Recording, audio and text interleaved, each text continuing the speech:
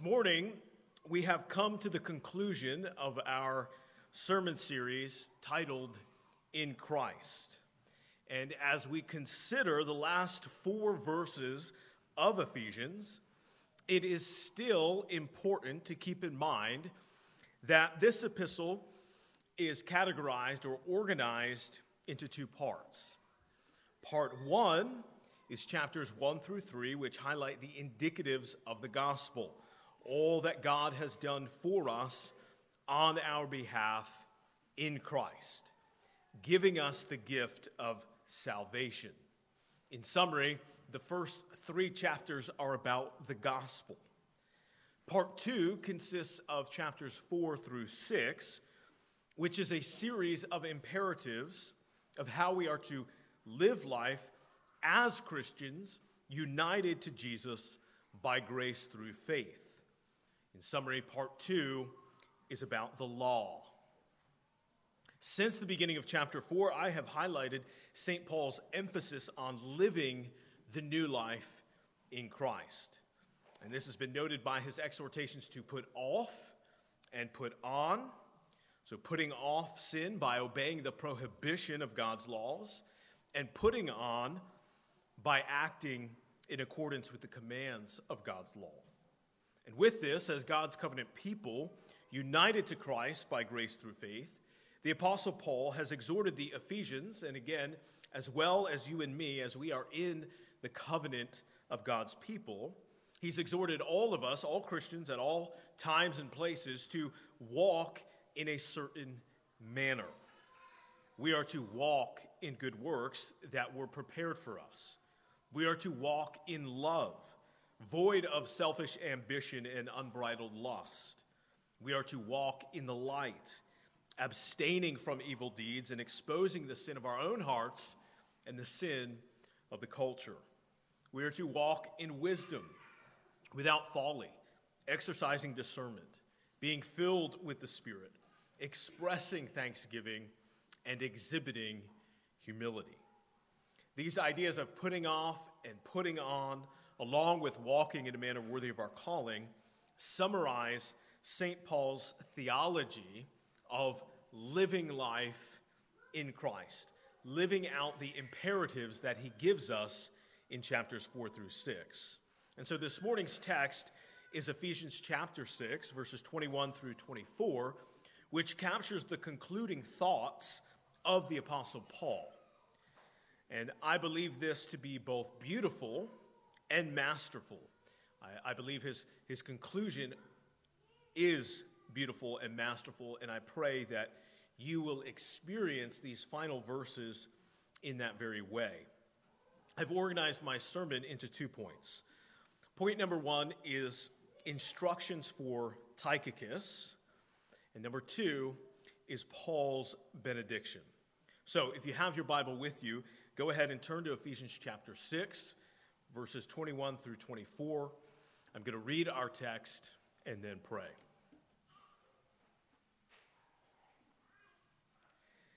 Ephesians chapter 6, verses 21 through 24. So that you also may know how I am and what I am doing, Tychicus, the beloved brother and faithful minister in the Lord, will tell you everything. I have sent him to you for this very purpose, that you may know how we are, and that he may encourage your hearts.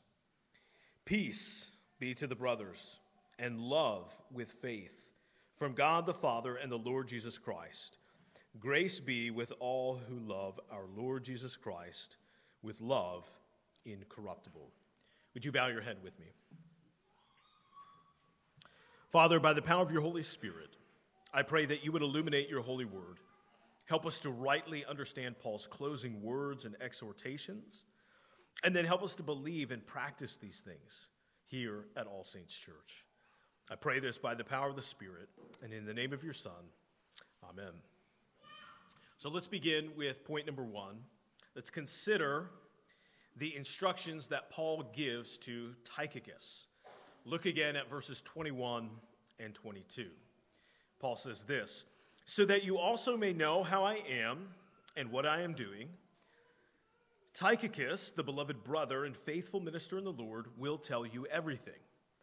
I have sent him to you for this very purpose, that you may know how we are, and that he may encourage your hearts.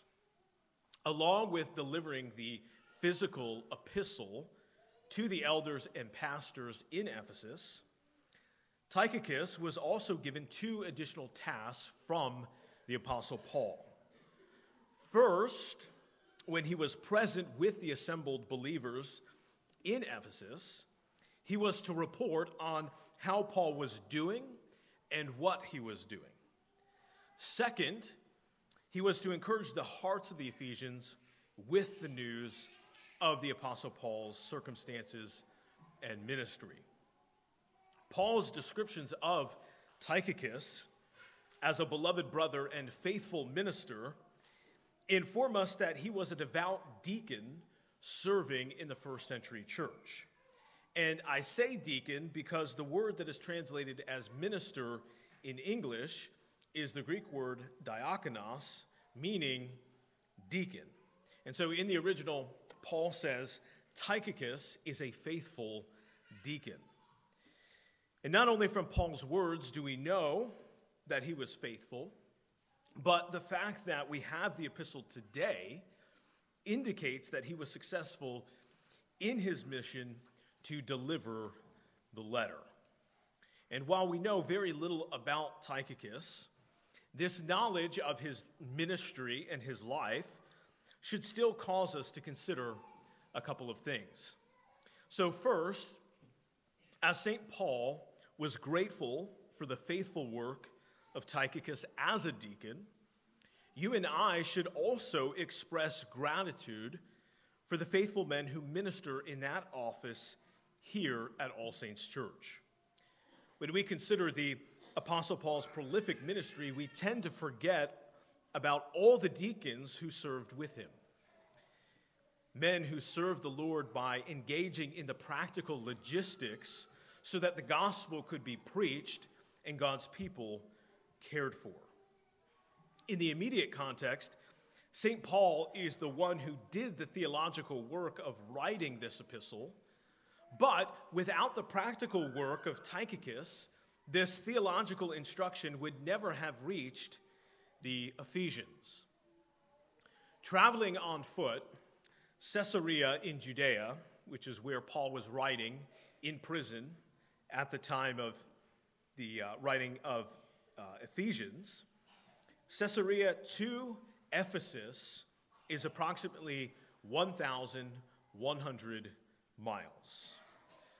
To put that into perspective, that's the equivalent of traveling from Lancaster, Pennsylvania to Omaha, Nebraska on foot.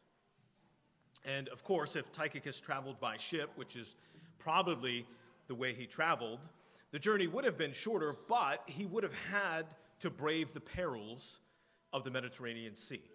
So in either scenario, if he traveled by ship or by foot, the work of delivering the letter was both hard and essential for the flourishing of Christianity for really over the past 1,960 years since the letter was written and delivered. And just think about how many Christians have read, studied, and preached the book of Ephesians. Imagine what church history would look like had Tychicus not delivered the letter.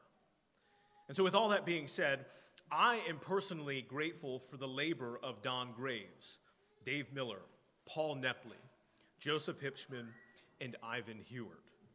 All the logistical and practical work that they do here at All Saints Church is noteworthy. And like Paul said of Tychicus, I am blessed to labor alongside these men and call them brothers. So that's the first thing that we can glean from what we know about Tychicus. There's a real sense in which we should express appreciation and gratitude for all those who serve well in the office of deacon, just like the Apostle Paul did here. The second thing that we should consider from our limited knowledge of Tychicus is our very own commitment to faithfulness. Like Tychicus, we should aim to be faithful. not for the sake of our own glory, but the glory of the one who has called us and for the good of those whom we are serving. One thing to always keep in mind when considering calling is that we, as believers who are indwelt by the Holy Spirit, we are maturing in our faith. Our gifts and our skills develop, and with that, our callings advance and our responsibilities change. So for some of you in this room, in this season of life, you are a child and a student. For you, faithfulness in your calling looks like honoring your father and mother and working diligently in your studies. Some of you older students, as your character and your skills have matured, you are on the verge of advancing in your calling, advancing into adulthood, and you will soon have additional responsibilities. And most likely those responsibilities will look like being a husband, being a wife, and then a father or a mother. And with that, there is an important biblical principle at play. If you are faithful with a little, then you will be faithful with much. But if you are slack with the little responsibility you have now, then you will be even more negligent with greater responsibility later. In my prior profession, I worked for a publicly traded company as an operations manager overseeing multiple manufacturing facilities in the Mid-Atlantic. And during my career, I had the responsibility of hiring and firing employees, and I can't count how many times I saw this biblical principle play out. If someone was undisciplined and disorderly in their private life, this would always spill out into their professional life, which would more than likely result in their termination. So, young men, if you are not faithful with the schoolwork in front of you now, do not expect to be faithful in your vocation later. If you are constantly turning in late or incomplete assignments, then one day you will do the same thing to your future boss, and this will more than likely end in your firing, which will not serve the people you are responsible for, namely your wife and children. Likewise, if you don't manage your personal finances now, don't expect to manage your household's money later. And young ladies, if you are disrespectful or disobedient to your father now, then you will have a hard time submitting to and obeying your future spouse later. And in the same way, if you keep a messy and untidy bedroom now, then don't expect to keep a clean and organized home later. What you are faithful with now will bear fruit later. If you're faithful with little now, you will be faithful with much later. But if you are slack now, you will be slack later. Now, don't hear what I'm not saying. I am not saying that people can't change, and if you are one way today, you will always be that way forever. That line of thinking is antithetical to the gospel. Furthermore, I am not saying that you can't move from weakness to strength, or folly to wisdom, or ignorance to understanding. What I am saying is this: without repentance, without a change in direction or transformation of behavior, don't expect a different outcome than the one you are currently experiencing now. With that being said, everyone here at All Saints Church should desire to be faithful in their calling, just as Tychicus was in his. All of us should strive to be faithful spouses, faithful parents, faithful homemakers, faithful pastors, faithful school teachers, farmers, mechanics, doctors, business owners, salesmen, managers, and laborers. And not for our own glory, but for the glory of the one who called us and for the good of those whom we serve. The Apostle Paul entrusted Tychicus with the great responsibility of delivering the epistle because he was a faithful deacon. So then, let each of us be faithful in our calling as Tychicus was in his. With that, like St. Paul, let us also demonstrate our own appreciation for the deacons serving here at All Saints Church. Point number 2, the Apostles' benediction. Look again at verses 23 and 24. Peace be to the brothers, and love with faith, from God the Father and the Lord Jesus Christ. Grace be with all who love our Lord Jesus Christ, with love incorruptible.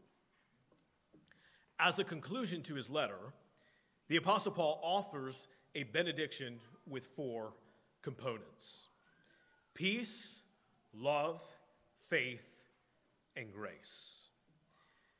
These are not only desired blessings for the Ephesians, but they are also 4 subjects that relate to what St. Paul has communicated in his epistle. In other words, these are not just nice qualities that Paul desires for the Ephesians, but rather they are 4 elements explicitly expressed by the Apostle Paul throughout his letter. And so listed first is peace. The Apostle Paul addresses the topic of peace 7 times in this epistle. In chapter 2, he stated that peace with God is an indicative of the gospel. Jesus Christ reconciled us to God by his vicarious and substitutionary atoning death on the cross and subsequent resurrection. Therefore, we now have peace with God. And not only is that true, but in the same chapter, St. Paul states that as a result of having peace with God, you and I now have peace with one another. And thus he stated the following: for he himself is our peace, who has made us both one and has broken down in his flesh the dividing wall of hostility by abolishing the law of commandments expressed in ordinances, that he might create in himself one new man in place of the 2, so making peace, and might reconcile us both to God in one body through the cross, thereby killing the hostility. And he came and preached peace to you who were far off, and peace to those who were near.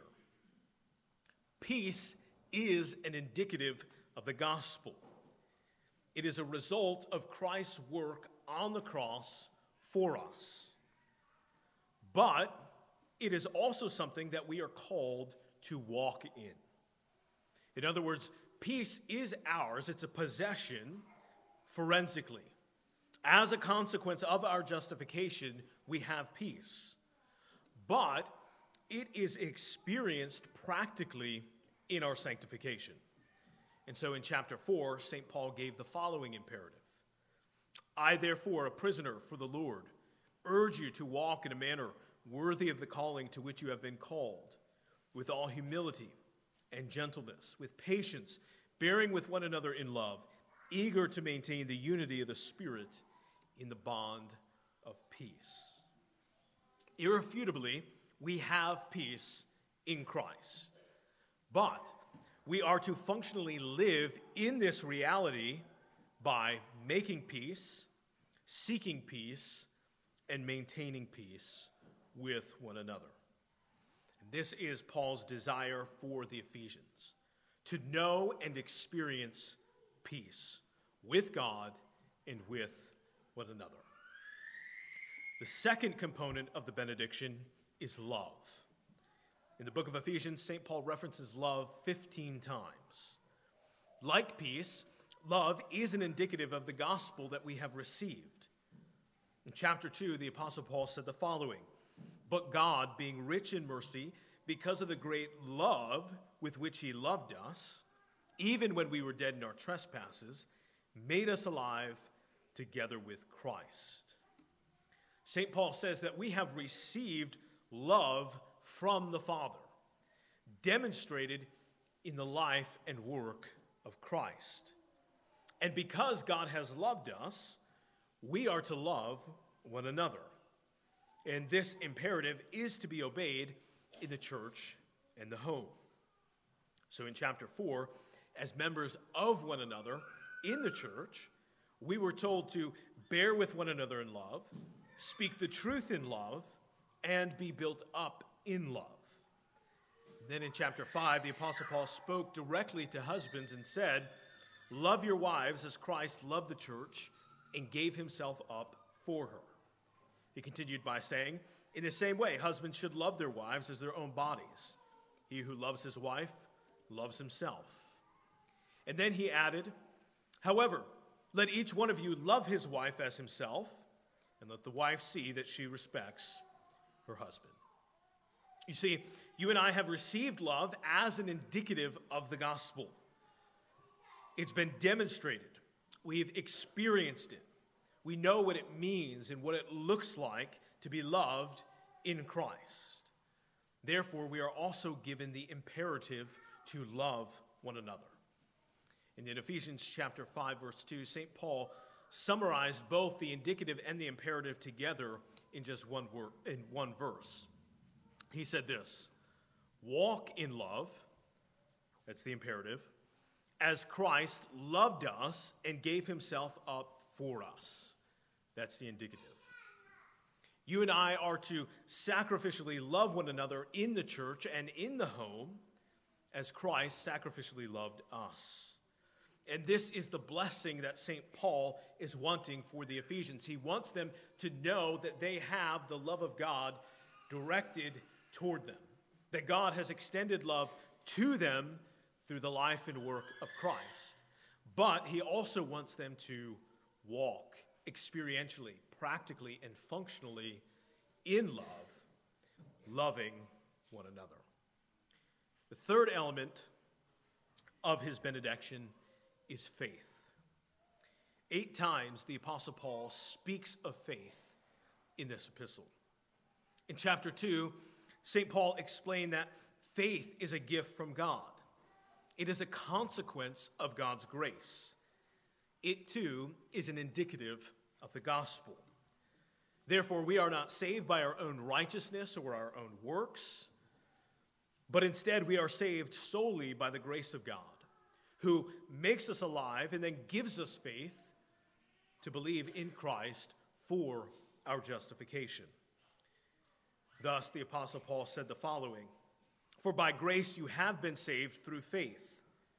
And this is not your own doing, it is the gift of God, not a result of works, so that no one may boast." In chapter 6, faith is also something that we are commanded to exercise. It's an imperative. Therefore, the Apostle Paul commands that the shield of faith be taken up. And the faith we are to exercise daily is a belief and trust in the finished work of Jesus Christ on the cross for us. And it is also an everyday trust in the sovereignty and goodness of God, a daily belief in God's promises and his faithfulness. The blessing of faith that Paul seeks to bestow here is a daily trust in God and not in oneself. What Paul wants for the Ephesians is that they would have faith, saving faith, that is the gift of God, but that they would also walk in faith, experientially, practically, functionally, on a daily basis, believing God and trusting him. The fourth and final element of his benediction is grace. Grace is mentioned 12 times by the Apostle Paul in this letter. In chapters 1 through 3, St. Paul expounded upon the truth that we have been saved, redeemed, forgiven, adopted, and justified by God's grace alone. And so he said this: "In Christ we have redemption through his blood, the forgiveness of our trespasses, according to the riches of his grace. And he continued by saying, even when we were dead in our trespasses, God made us alive together with Christ. By grace you have been saved. Grace is without a doubt an indicative of the gospel. It is something that we have received from God as a result of God's work and not our own work. But grace is also commanded as an imperative in chapter 4. The apostle said the following, "Let all bitterness and wrath and anger and clamor and slander be put away from you, along with all malice. Be kind to one another, tenderhearted, forgiving one another, as God in Christ forgave you." You and I have been forgiven by grace. Therefore, we are commanded to demonstrate grace and forgive those who have sinned against us in the same way that we have been forgiven by God. Because we have received grace, you and I are to give grace, extend grace, and demonstrate grace. This is what Paul wants bestowed upon the Ephesians. He wants them to experience and know that they have the grace of God at work in them, that God was not owing us anything, and he didn't owe the Ephesians anything, but in grace he saved them. He wants them to realize that, lay hold of that, but he also wants the Ephesians to live in the reality of grace as an imperative, showing grace to one another. These are the four elements of St. Paul's benediction: peace, love, faith, and grace.